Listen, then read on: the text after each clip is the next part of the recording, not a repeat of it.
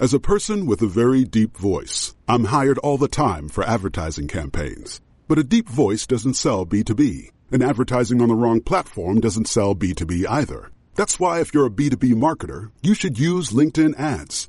LinkedIn has the targeting capabilities to help you reach the world's largest professional audience. That's right, over 70 million decision makers all in one place. All the big wigs, then medium wigs, also small wigs who are on the path to becoming big wigs. Okay, that's enough about wigs. LinkedIn ads allows you to focus on getting your B2B message to the right people. So, does that mean you should use ads on LinkedIn instead of hiring me, the man with the deepest voice in the world? Yes. Yes, it does. Get started today and see why LinkedIn is the place to be to be. We'll even give you a $100 credit on your next campaign. Go to linkedin.com/MPN to claim your credit. That's linkedin.com/MPN. Terms and conditions apply. You may know you're listening to this show along the Marketing Podcast Network, but did you know there are other great shows on MPN to help your business? Danielle Wiley hosts a great podcast called The Art of Sway. Danielle, tell us what you talk about on the show. The Art of Sway brings listeners inside the world of marketing as seen through the lens of influence. So each week I chat with an expert guest for a lively discussion about connecting ideas with audiences in an attempt to uncover all the ways influence impacts how and what we discover, purchase, and recommend to each other. Wow. And where can people subscribe? Go to theartofswaypodcast.com, find the show at marketingpodcasts.net, or search for The Art of Sway wherever you get your podcasts. You heard her. Go subscribe. This episode of Uncorking a Story is brought to you by the Michael Carlin novel Winning Streak. You can purchase Winning Streak in paperback and ebook formats wherever books are sold online. Enjoy the show.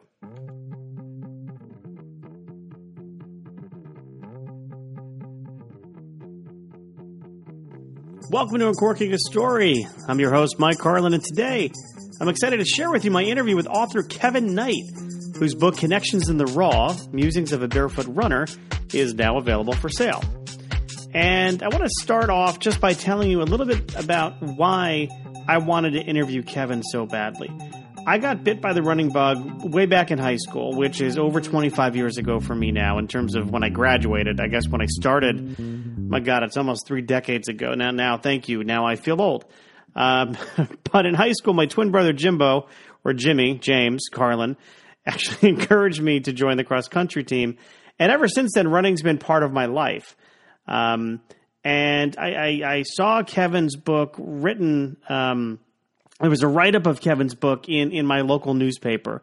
And just for complete transparency, Kevin is a guy I know. I've known him for many years. We work in the same industry.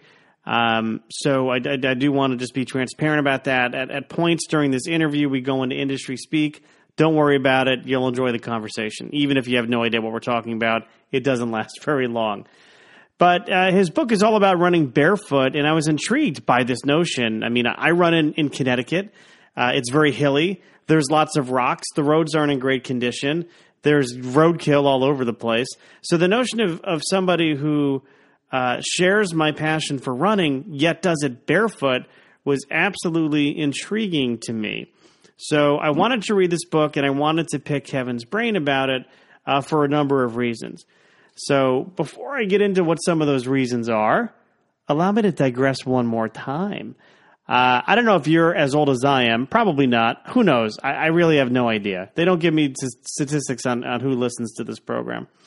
But when I was a kid, it wasn't uncommon for our primetime TV shows to do these things called very special episodes.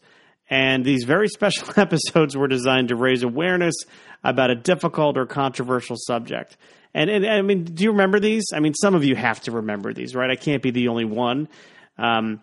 One notable example is the very special episode of Different Strokes, where the creepy bicycle man lures Arnold and his friend Dudley into the back, and there was almost some sexual abuse. I mean, it was again a very special episode of Different Strokes. The one that usually comes to mind, though, is the very special episode of Family Ties, which co-starred Tom Hanks. He played Uncle Ned. Uncle Ned is an alcoholic, and Alex catches him drinking vanilla extract.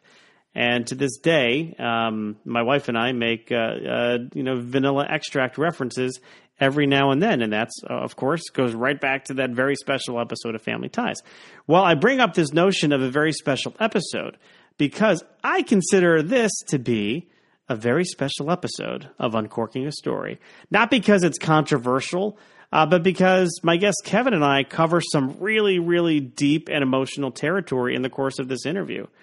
So back to his book. I mean, at its core, this book is not just about a guy who runs barefoot. It's not about running barefoot. At its core, this book is about the insights that Kevin has gleaned while running barefoot.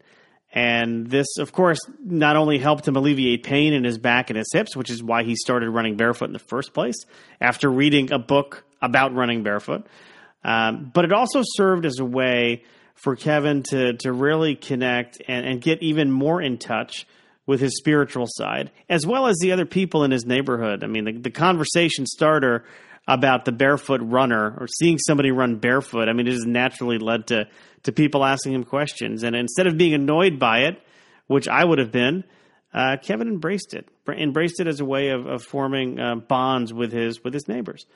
So this book's pages, they're full of wisdom. I was very eager to sit down and chat with Kevin about it. I will remind you, it does get deep at times. In the last 10 minutes, I actually break down a little bit while telling a story about my mother-in-law who actually passed away 4 years ago to the day we recorded the interview. But part of Kevin's book actually does talk about, it addresses death as well as life. And while we got to that part of the conversation, I felt compelled to share a little story about my mother-in-law's passing, and it did break me up.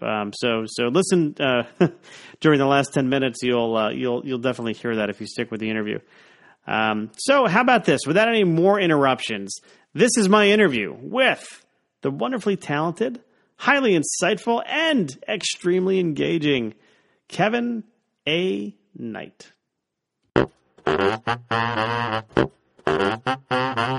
So with my kids, we were sitting there, we got this new dog, and they said, "What are you going to name it, Dad?" And I wasn't pleased because my kids bought the dog for us. We don't need a dog. Now, listen, I know you might be thinking here that this is supposed to be a podcast about running barefoot, and why is there a conversation about a dog? Well, when Kevin came over to my house, my dogs greeted him in their customary friendly fashion, and they wouldn't leave the poor man alone. Now, he started talking about his dog, whose name you're going to hear in a minute. I happen to think it's like the greatest name for a dog ever. But my mother once told me that you can tell a lot about a person's character by how they treat animals. And Kevin was more than patient with Murphy and Riley, who came in and greeted him, and just to make sure that he was okay. Okay, back to Kevin. They bought this dog. So you didn't know that the dog was coming into your life until... No, and we didn't want another dog. We had just... My youngest is now a senior in college. We were kind of like, this is great, you know? And I don't know what made them get this dog for us. And so, fine. And so they're like, what do you want to name? I said, I don't know. I said, let's name it Oreo 2. They're like, Dad, you can't name the dog Oreo 2. I said, why not? That should be its name, Oreo 2. And they go, you can't do that. I said, fine. Then 2, I don't know, Tupac. And they go, that's a great name, Dad. And that's literally how it happened. I was just frustrated. Tupac. That's the word that came in my mind. All right, so that's the dog story. Now we're going to get into the meat of the interview about Kevin's book. But come on, I had to leave the dog story in. There was no way I was not going to leave the dog story in. The thought of running barefoot, especially up here in North Stamford, has never occurred to me.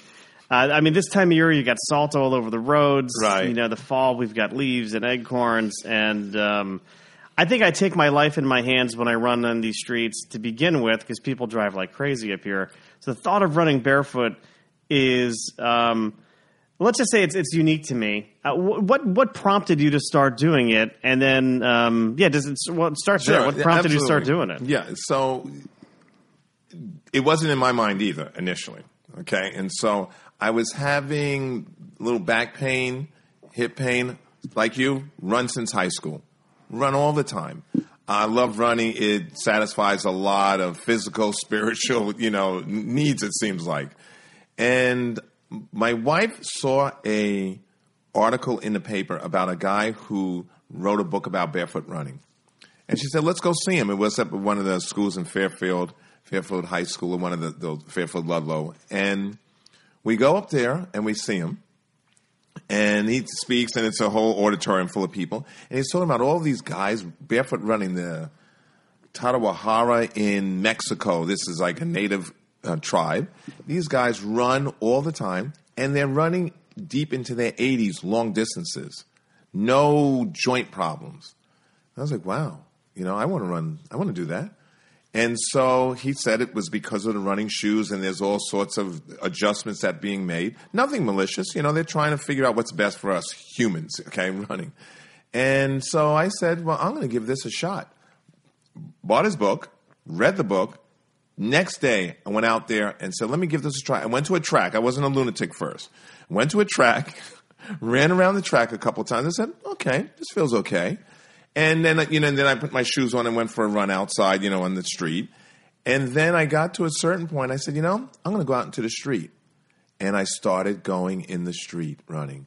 And I live in a suburban, rural-ish area, and so the streets aren't packed. There's traffic, but it's not packed. And I just started doing it.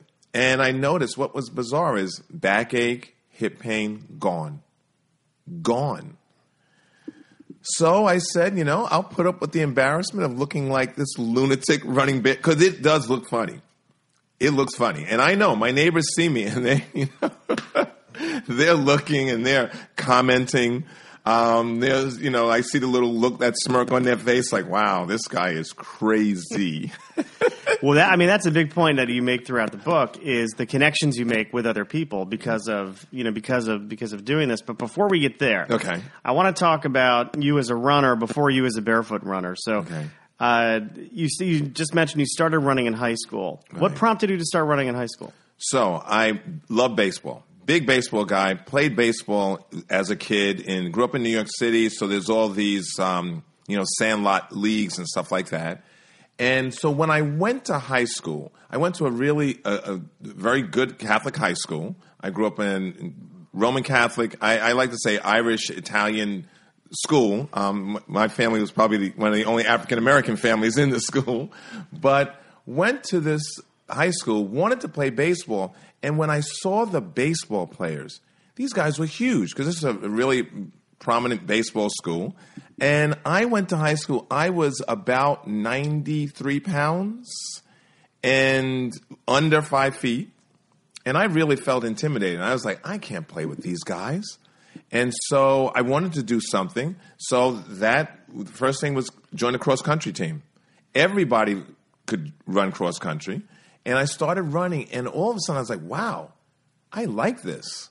And that was the start of me running. Later on, I did play baseball and all that sort of stuff as I grew. I mean, that summer, I probably grew 7 inches. Wow. So it was, all of a sudden I was growing. But I remember running in outdoor track season. So that was probably sometime around April. And I weighed in. I was a sub-midget. That was the classification they gave it. Today, they would never do that. Sub-midget, under 100 pounds. It's like, wow, I felt really good about myself. But that was the start, and loved it from there. I just love, and I'd go out, and forever, even when I played baseball, I would go out for a run in the morning. It was just what I love to do. Yeah, I am similar to you. I played baseball. And then I did freshman baseball. By far, probably one of the worst kids on the team. I mean, I used to do well in practice, and then I would just choke when it came to gameplay. I used to be able to hit very well in practice, and then I'd strike out or get hit by the ball. That was my only chance of getting on base was if I got hit by the ball, which happened often.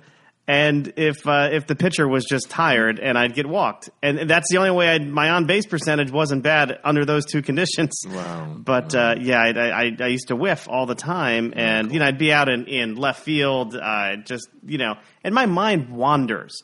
Like, I'm one of these guys who I just can't, concentrate. And when you're playing in the outfield, like I was, there's a lot of free time out there if there's not much going on at the, So I would wander, and then all of a sudden, like, somebody would hit the ball, and then, like, I'd hear somebody screaming, like my dad in the stands, "Wake up out there!" And then I'm like, So I ended after freshman year. I fell in love with theater, but then I also started doing cross country. Okay. And then I fell in love with running, just like you're saying. And there was just something about being outside, being in nature. I don't do the treadmill. I can't. Yeah. My wife, right now, she's going to be on the treadmill. In fact, we have one in the basement. Okay. I can't do it. Yeah. I can't do it.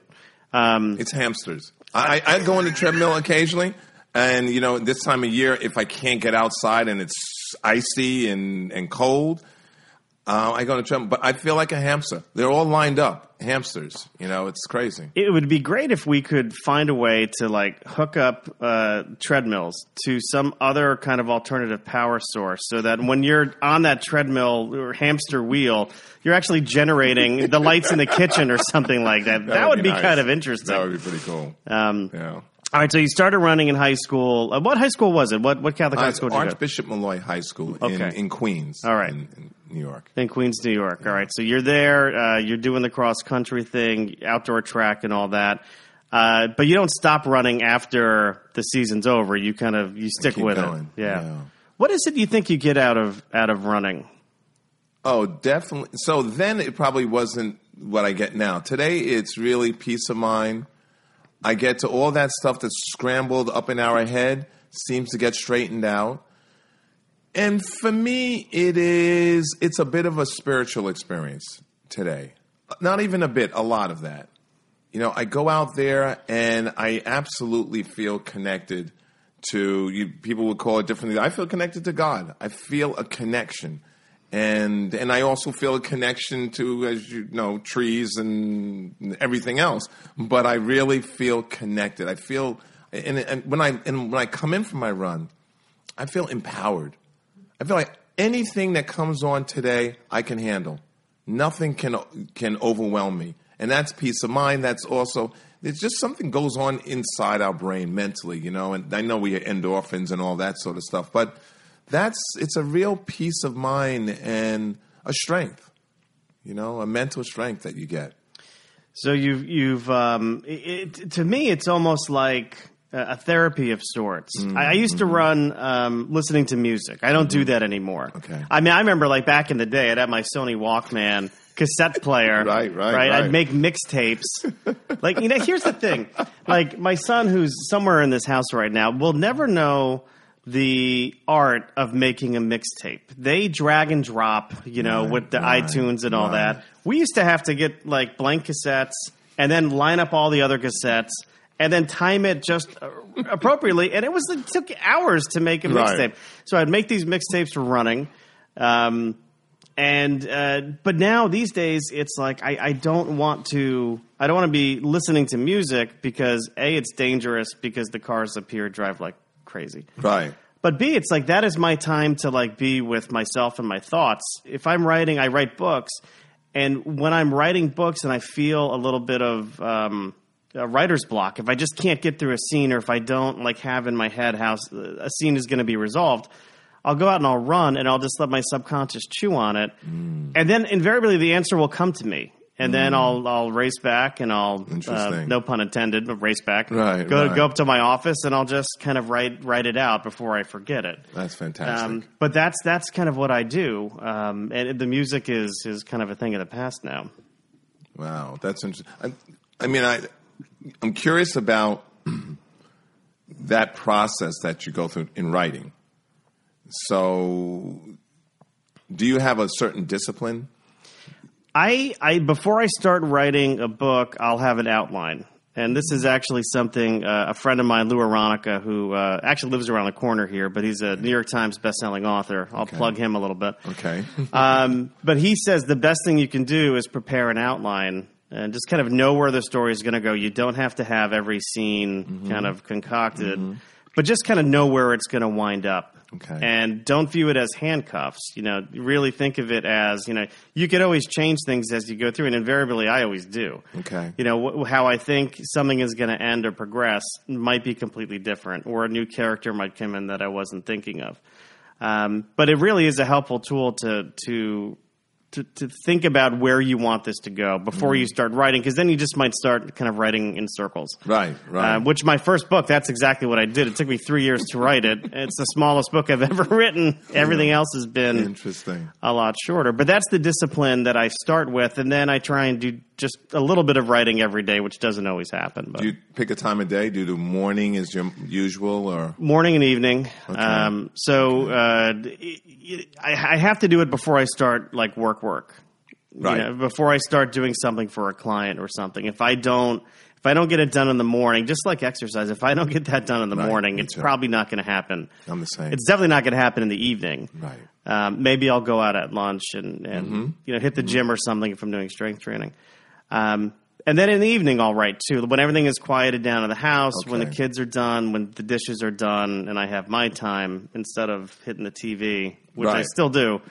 I'll try and bang out a little bit. Or if, I'm on an airplane, I do a lot of writing. Yep. Guys like I that know, spend a lot of we're time on on airplanes. Airplane and airports. So just going back to your book for a second, or for not more than a second, you go through this process of learning or experimenting with barefoot running. Right. At what point in time do you think to yourself, I should really capture these experiences, my experiences with barefoot running, but also these kind of insights that you glean while barefoot running into a book? And how does the book become a reality? Yeah, so it's interesting because you go out. I go out every day, and I'm running, and I'm finding. So all these things started happening simultaneously. So the connections. My neighbors thought I've lived in the same house now 23 years, and run that path all the time. Or that route. There's a couple of routes. I have a 4-mile ride, a 5-mile route, a 6, a 7, and 8. I mean, I'm pretty fanatical about this. I've run a couple of marathons, so I need to know the distances if I'm training. And so then so what happens is I go out there, and all of a sudden I started noticing these connections to my neighbors. That was the first thing. Neighbors started talking to me, stopped me, seen me for years, never stopped to talk. So now we're talking. But also when I'm running, I notice that, and maybe I'm processing things. Things happen in my brain, and I'm noticing these insights about life, about my relationship to God. All of those things started happening simultaneously. And so then I don't know when I started, but I would come back and say, let me write that down. And because historically, I wouldn't do anything. What I love about running is shorts and a T-shirt, and in my case, no shoes. Bam, can't get simpler than that. I guess it could get simpler, but my neighbors wouldn't like that, I don't think. But can't get simpler than that. And then so I would come back in, I'd write it down, and then I just noticed that I had a number of these. So, of course, I put it in my laptop, and it occurred to me that I said, maybe I should just keep track of this. And then the other thing that started happening, people kept asking me, tell me about why you're doing this. Tell me, could I do this? What process would I take? And I said, maybe I should just kind of start putting together an outline about this is what you would need to do. The thing that I think is most important, at least in my mind, is doing this gradually. It's not for everybody. Everybody's body type, I don't think, is designed to run barefoot. And so, make sure people understand, go gradually into this a little bit at a time, see how you feel, and see how you feel when people are looking at you like you're a nut job. You really, that's because it's every day. Yeah. Yesterday, went out, beautiful day. I said, I'm going to give it a shot. This guy pulls over, and I don't know if he's just pulling over because he's afraid of getting too far out in the middle of the road. He's really close to me, and he stops.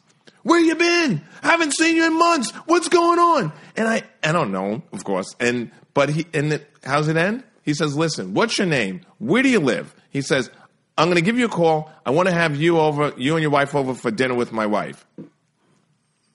Wow. That just blows me away. It's funny, not funny, maybe funny. When I'm running, I hate it when people interrupt me. You know, because I'll be in a groove, and I'm one of these guys, if I have to stop starting up again. I want to go home. It's like this turn around, and it's over. But it happens all the time. Like, people ask me for directions, right? And I'll be like, it's down, and I'll try not to stop running, because if I stop again, it's almost game over. So how to get to the Merritt Parkway? And I tell them, and they're like, can you just stop and tell me? And I'm like, yeah. But that happens. Mm-hmm. But you almost turn that on its head a little bit. And instead of, I don't know if you're upset or not when this happens, but you use it to open the door to a new connection, or to feeling connected with fellow human beings. Yeah, not upset anymore. There are times when it's like, oh, please don't stop me, but it's okay. You know, it's okay. And now you're right. I have to turn it on its head. I enjoy it. We're connecting. This is fine. And yesterday was particularly unusual. 3 people stopped me. 3 sets of people stopped me. A guy with a dog, a couple with their child, and 2 dogs, and the guy in the car. And it was just, wow, okay. And, you know, it's kind of springish. You know, we just came out of the Arctic, freeze there. So everyone was feeling a little bit better. I love it in that, at the end of the day, if you can impact someone's life for a moment, maybe connect with them, maybe make them smile, just maybe make them think differently about another human being. That's it. Because all this other stuff, I mean, you and I would love to change the world, okay? But, if we can change one moment for one person, I think that's pretty special.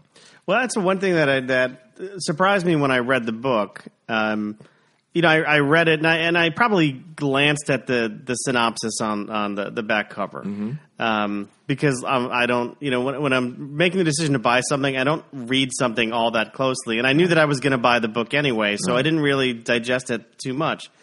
When I started reading it, and you open up, I believe, with God telling Moses to remove his sandals because the ground that he stands on is holy. And I said, well, this book is actually going to be a lot different than I thought it was going to be, because you do have a lot of spiritual reflections in the book, and I just wanted to kind of talk about some of them. Sure. One of them was about fear, and you mentioned fear has a huge appetite. Now I'm trying to specifically remember the context in the book. Did it have something to do with fear leading to hatred, or kind of talking about? I think you were talking about like the news media and how the news media kind of capitalizes on fear, and then people on social media kind of playing into that a little bit. But I thought that was interesting. Fear has a huge appetite. Yeah, fear, it's what happens. The media is a big part of this fear in my mind. And so and I think it's mentioned in a good friend of mine from my church, actually. He's always sending emails about these horrors that are going on in the world, and I told him at a certain point, this isn't helpful.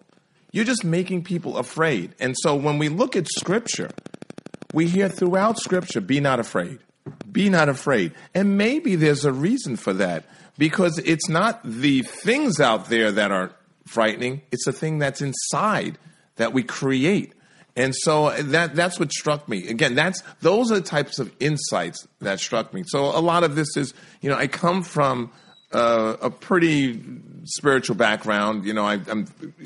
I've actually run a Bible study at my church, which is just in some ways, I think, bizarre, because I kind of have a little bit of a radical view on how the church should be, but I think that's nice. It's open, but anyway, that idea of how fear is powerful. That drives a lot of things in this world.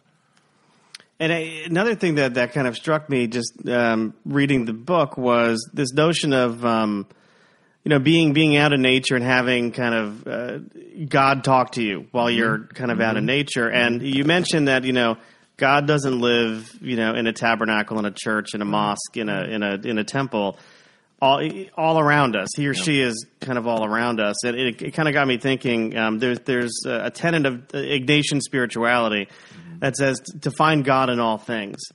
And, you know, in my mind, it's, you know, we've kind of put God in a box. Yeah.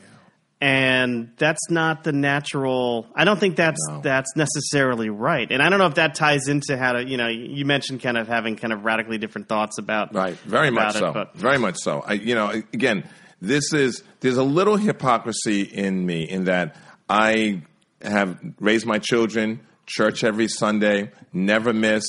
We go on vacation. They're like, Dad, can we miss Sunday? Nope, I'm going to find a church somewhere. I don't care where we are on the planet, you know. And so there's that one level. But there is this, I have an understanding that God is everywhere, in everything. And so, and it's opening up. And this is what the book, I want people to get from the book, is simply open yourself up to the possibility that God is in everything. And in everywhere, and in all those people you encounter. And so that's what's happened with me. Running has allowed me to go out, taking off my shoes. Whatever's going on at the bottom of my feet is connecting me with, I think, this source of information that God gives us, you know, the Spirit. And I think that's really the driver. You know, that's the driver for the book for me. I just want people don't have to believe. You know, they can think running barefoot's insane. It's just maybe it's cracked a door open for somebody and say, wow, maybe I should think about my spiritual life a little bit differently in a bigger sense. Right. I mean, if you think about it, for many of us, church is one day a week. Mm-hmm. And for a bigger group of people, it might be 2 days a year. Right, right.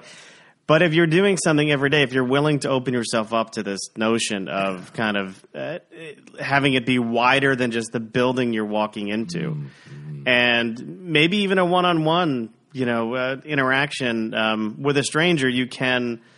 Again, I go back to this idea of Ignatian spirituality, and I did some Jesuit stuff in my life, but it's this notion of being able to look at anything and finding a greater meaning or greater purpose. Yeah. And for many people, that could be, you know, seeing you running, running barefoot. That's right. And for you, it could be the animals you see or the wind in your face that you talk about in the book or something that kind of comes in your path, kind of being there for a reason. You know, it's interesting. The things that influence us are you know, they come from different directions. So you talk about Ignatian spirituality. There's a book, Tattoos of the Heart. I mentioned it in the book. And that's a Jesuit priest who's opened up this amazing program in Los Angeles with these gang members.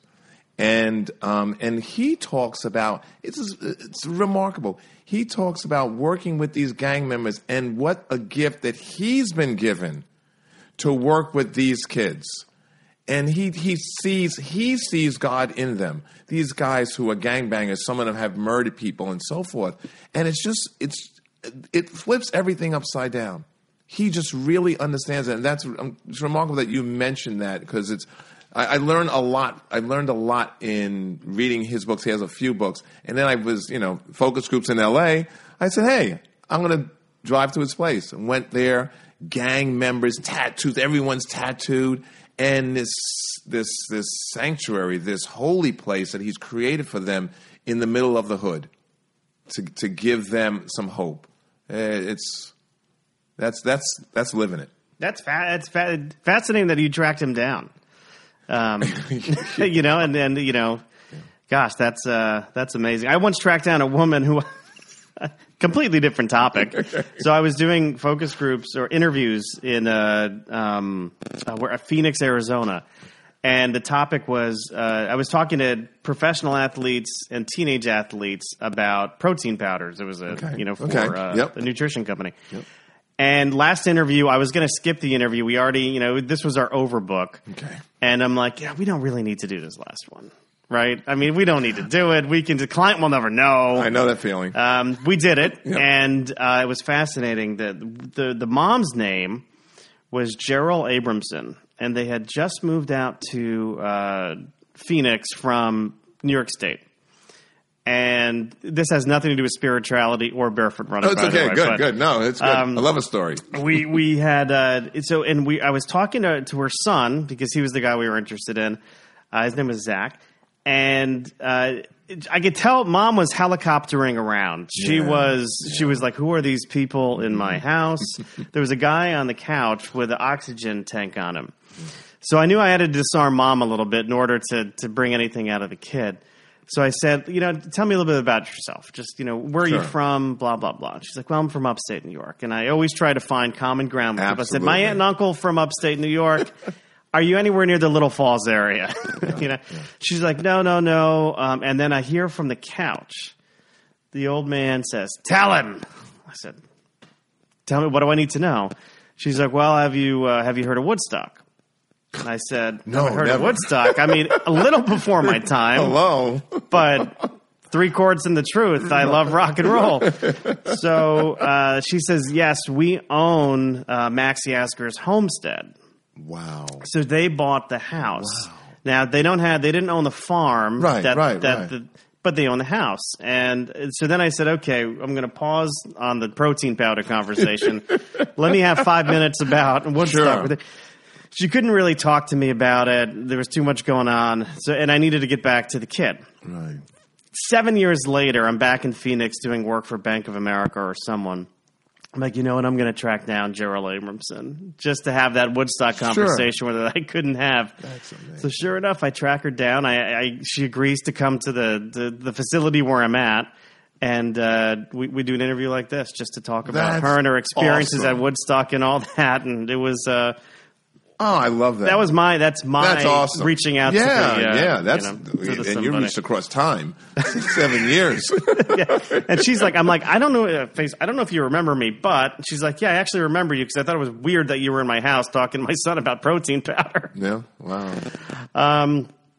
But it is fascinating to find, those people who are making such a difference in the world, and that's kind of you.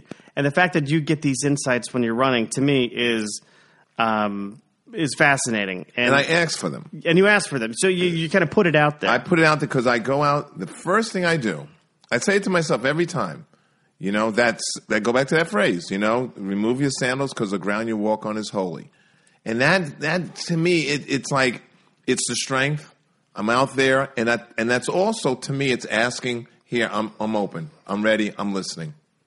So, a couple of other observations that I made while kind of reading your book. Great. One of your passages: in a world filled with excess, the only thing we do not have in excess is love.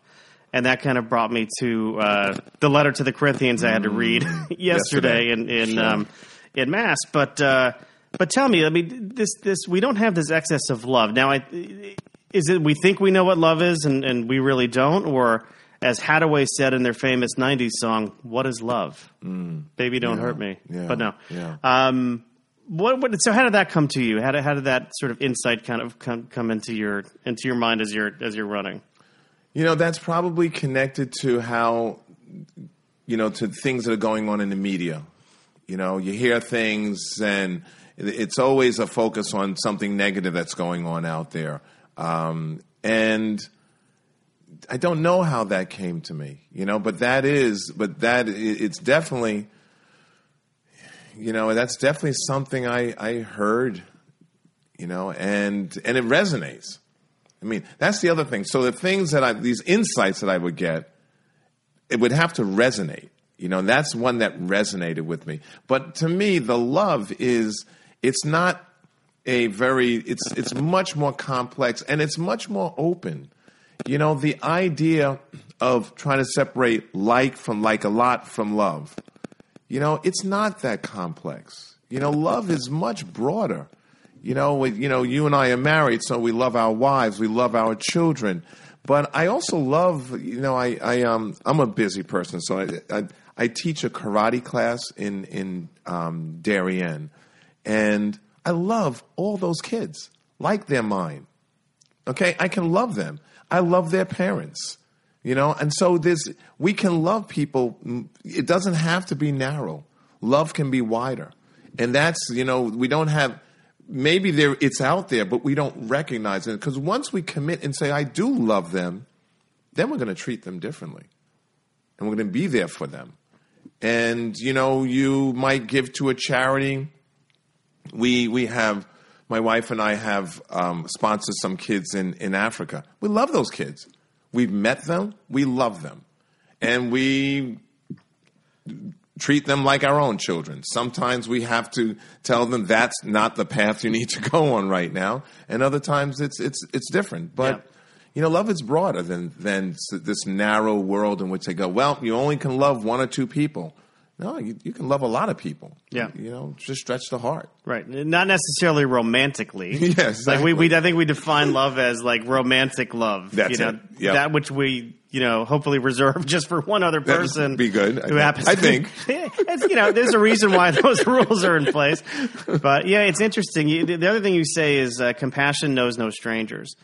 And I think we do have a shortage of compassion. I mean, I have friends who, they're not always nice people. Mm-hmm. They don't always do the right thing. I've got one friend in particular who's made just so many mistakes in his life and is paying for it now. And he always, any woman or girl I ever dated in high school, he always rubbed the wrong way. And people would always say, why do you keep this guy in your life? Why do you still hang out with him? Right. And I'm like, well, he's, we have a friendship, and even though he does things that I choose not to do, right. I'm not going to judge him for those things. I can counsel him. I can give him. I can show him my example, but I'm not going to just totally write somebody off because they've rubbed me the wrong way one time or a few times, or because I think we need to be bigger than that. Yeah. We need to show compassion to people who may not be deserving of it, right. or we don't think are deserving of it, I should say. Right. Everyone's deserving of compassion. Well, that makes me, first of all, our work has taught me. Okay, so you and I both do focus groups. We sit with people a lot, and I'll sit in there, and the best part of the focus group for me is tell me a little bit about yourself. What do you do for a living? What do you do for fun? What's your life like? And when they go around and they tell a story, and you realize, wow, people live really complicated lives sometimes. They're raising a child who has some sort of terminal illness. They're taking care of their mother. A woman, she raised her child as a single parent. Then she went back to school. Then she went and got her master's degree. And now she's taking care of her elderly mother. And you sit there and you go, oh my goodness. And that compassion grows in us. And so it's just on and on and on. It's I'm referred to Father Doyle again. He had a great line in his most recent book, and he's two priests sitting there in L.A. It's Sunday. He said, I'm reading the L.A. Times. He says, I don't answer the door on Sunday because it's just nothing but trouble. He goes through this whole thing, and he says, doorbell rings, and he says, I'm ignoring it. And a friend and the other priest they're ignoring it. They're hammering at the door. And this guy finally he says, the other priest gets up, answers the door, comes back, sits down. And so, Father Boyle, is his name Boyle? I think it's Boyle. He says to him, tell me, so who was that? And he says, Jesus in his most unrecognizable form. I love that line. That's Jesus in his most unrecognizable form. So for us Christians, that's Jesus. For everybody else in the world, it's part of the humanity. We're not all perfect, and this is the creator inside of someone else who's having a bad time of it.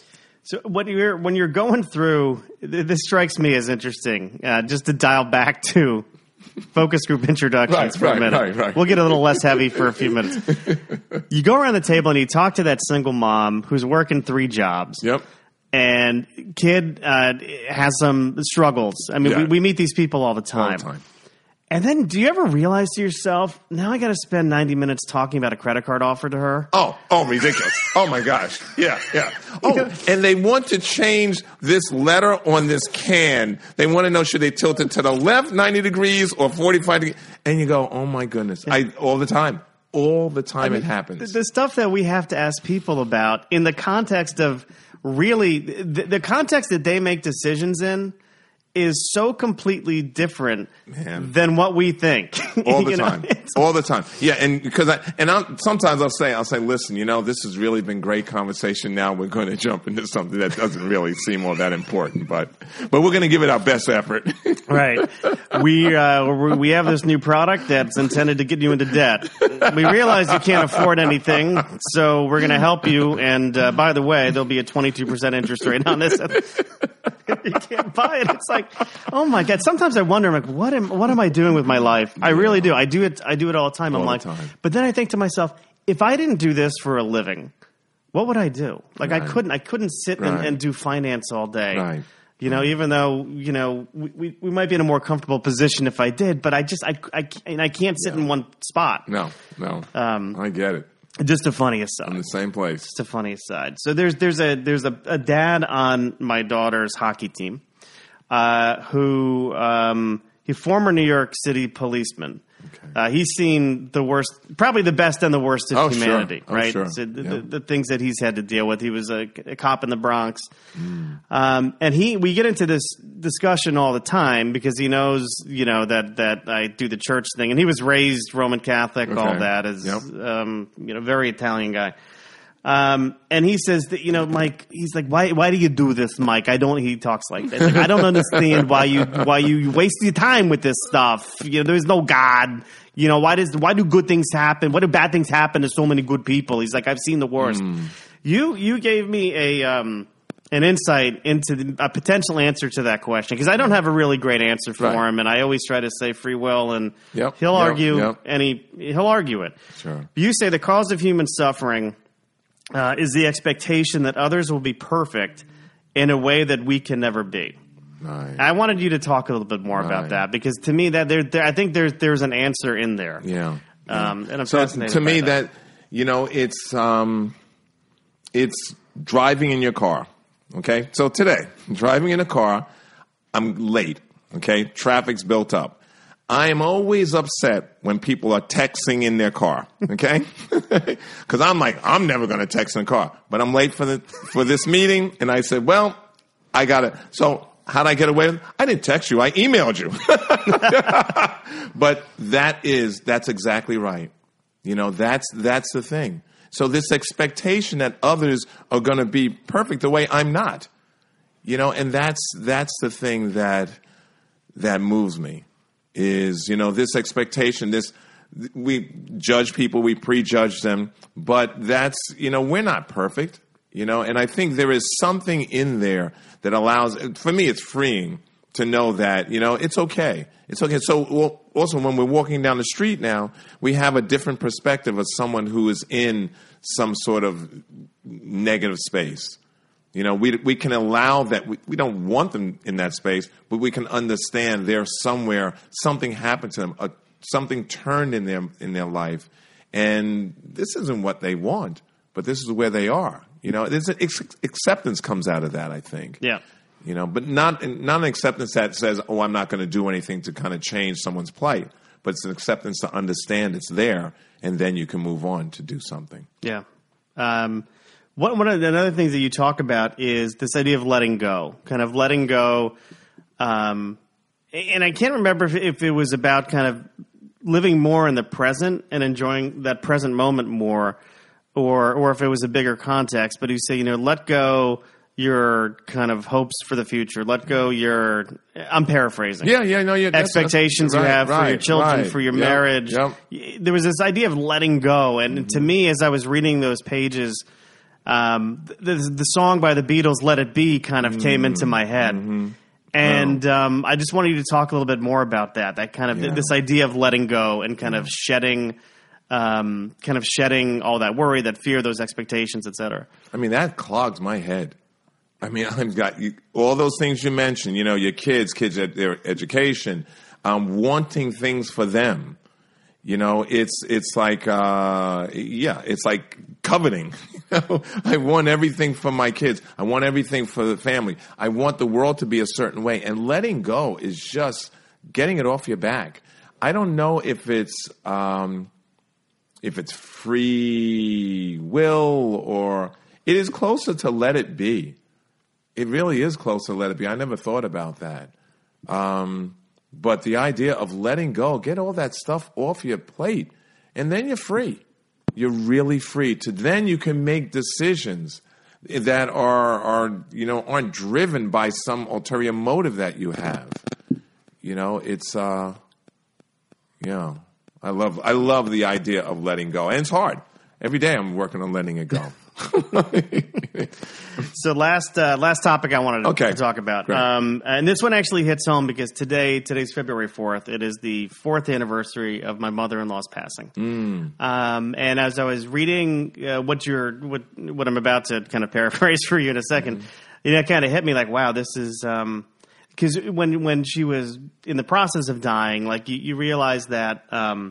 Death isn't just like a before and after type thing. There's a process that happens. And this is what I learned by reading a lot of hospice materials and also kind of what I witnessed happen in this house and in a hospital room. But before I get too deep into that, you have an observation where you say we spend too much time attempting to separate ourselves, to separate kind of living and dying. And I just wanted you to talk about that a little bit more. It's funny you mentioned your mother-in-law, right? And so when I was putting this book together, one of the things that happened is my dad died.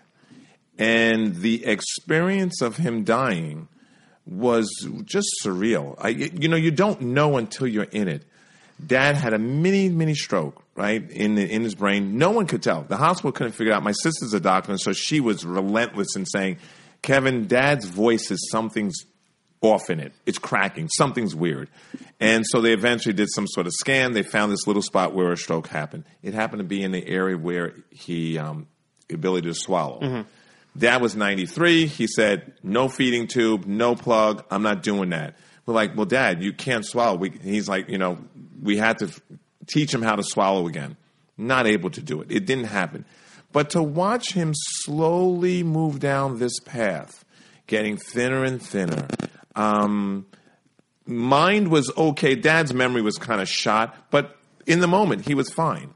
And so watching him go, you realize it wasn't that eventually he died, but he kind of whittled away, And so this process that went down the line, and this process of interacting with my siblings as Dad is going, and other people, their interaction, and how my dad was a deacon in the Catholic Church, and seeing the priest coming all the time to the house, and this process that he drifted down this path.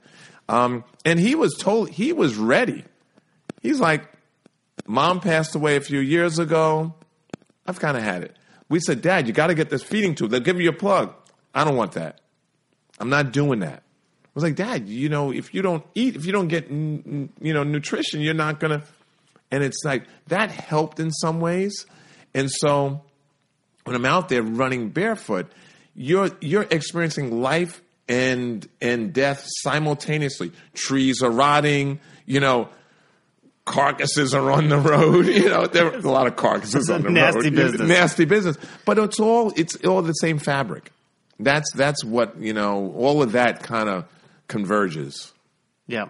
Yeah. To me, it's because just going through that process. I did a lot of death in my family as a child. Then I was an altar boy, and I used to have this scam going. So my middle school was was above a church. It was a St. Gabriel Church here in Stamford. Okay. And and that was our parish too.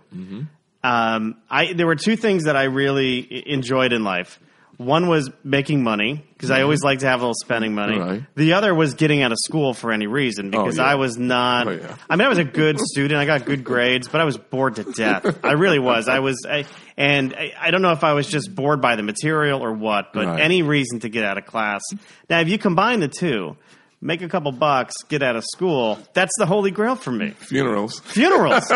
So I go to school, and the church is in the bottom of the school. That's our parish. I would get the bulletin. My mother would be like, you really are interested in reading the bulletin every week? I'm like, I'm looking to see who died. So I can go up to Father Bob and say, hey, if you need an altar boy for 10 o'clock on Thursday, I'm there. I'm your man. And that's hilarious. So I used to go to a lot of funerals, which sounds crazy. Yeah. But you do see like a beauty in the funeral, right?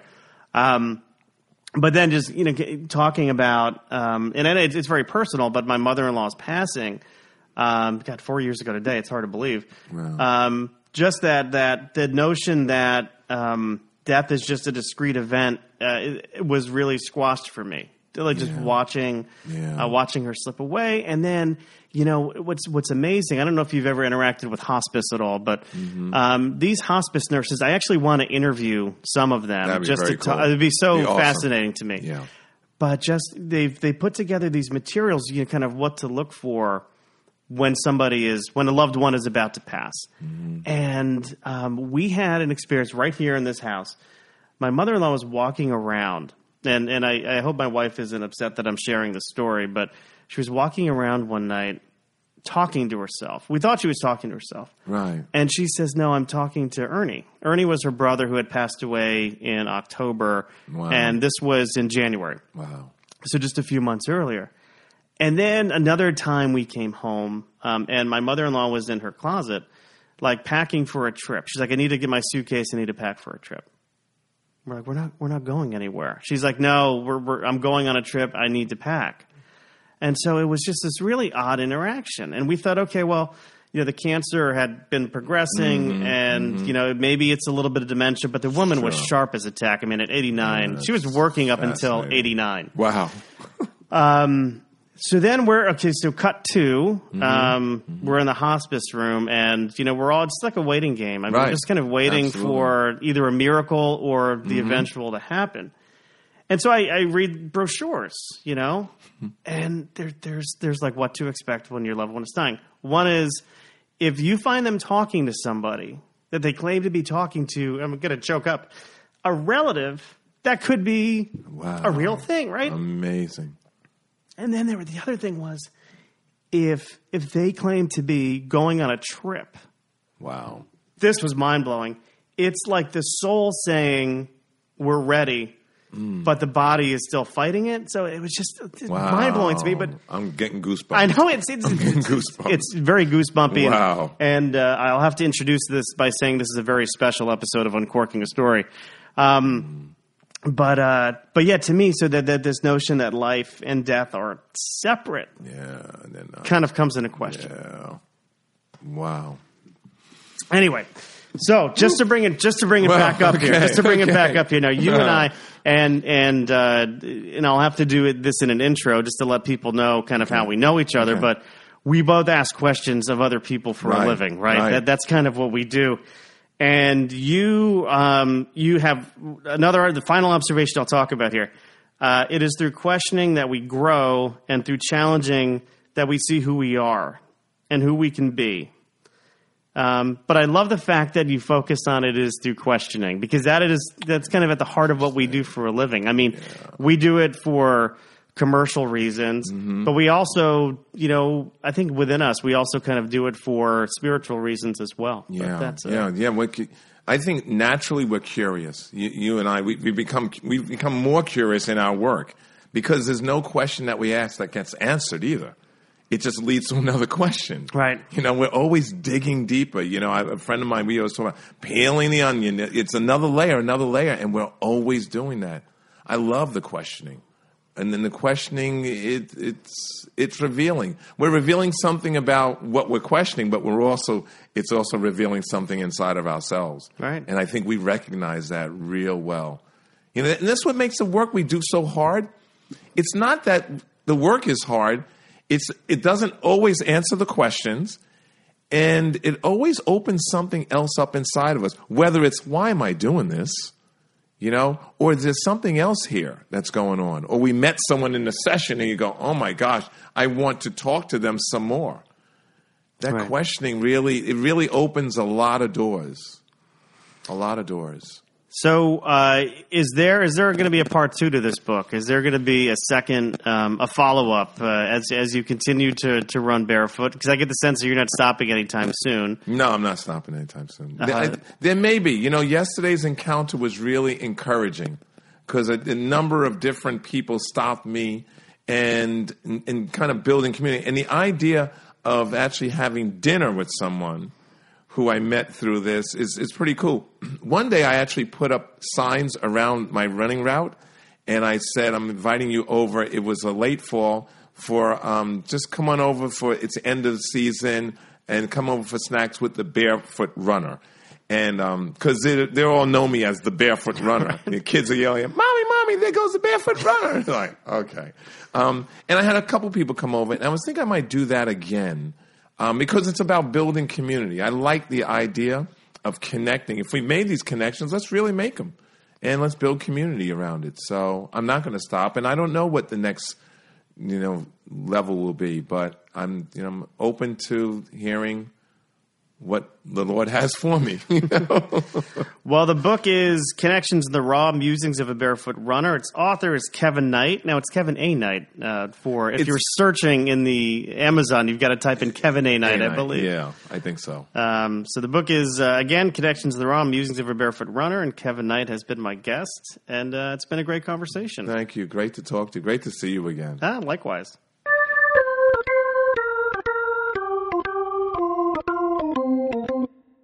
So there you have it, my interview with Kevin Knight. What a just a fantastic guy. What a fantastic human being. I learned a lot by talking to Kevin. I think you'll learn a lot by reading his book. And to that end, feel free to go to Amazon.com or where am I from? Boston? Amazon.com or Barnes & Noble. Wherever you buy books, you can find Kevin's book. It really is a great read. And I think you'll certainly get a lot out of it. And if you want to learn more about me and my books, please feel free. Visit michaelcarlinauthor.com. That's Carlin with an O and not an I. The I really trips people up sometimes. But anyway, that's all I have for you. So until next time, this is Mike Carlin on behalf of all of us hardworking people here at Uncorking a Story saying thank you for listening. And until next time. You may know you're listening to this show along the Marketing Podcast Network, but did you know there are other great shows on MPN to help your business? Christy Heiler hosts a fantastic podcast called Own It. Christy, tell us more about the show. Own It is all about celebrating women and non-binary advertising agency owners. We talk about buying out of the Boys Club of Advertising because less than 1% of ad agencies are owned by women. And where can people subscribe? You can find the podcast at untilyouownit.com. We're also on the Marketing Podcast Network at marketingpodcast.net. And of course, you can subscribe wherever you get your podcasts. You heard her. Go subscribe.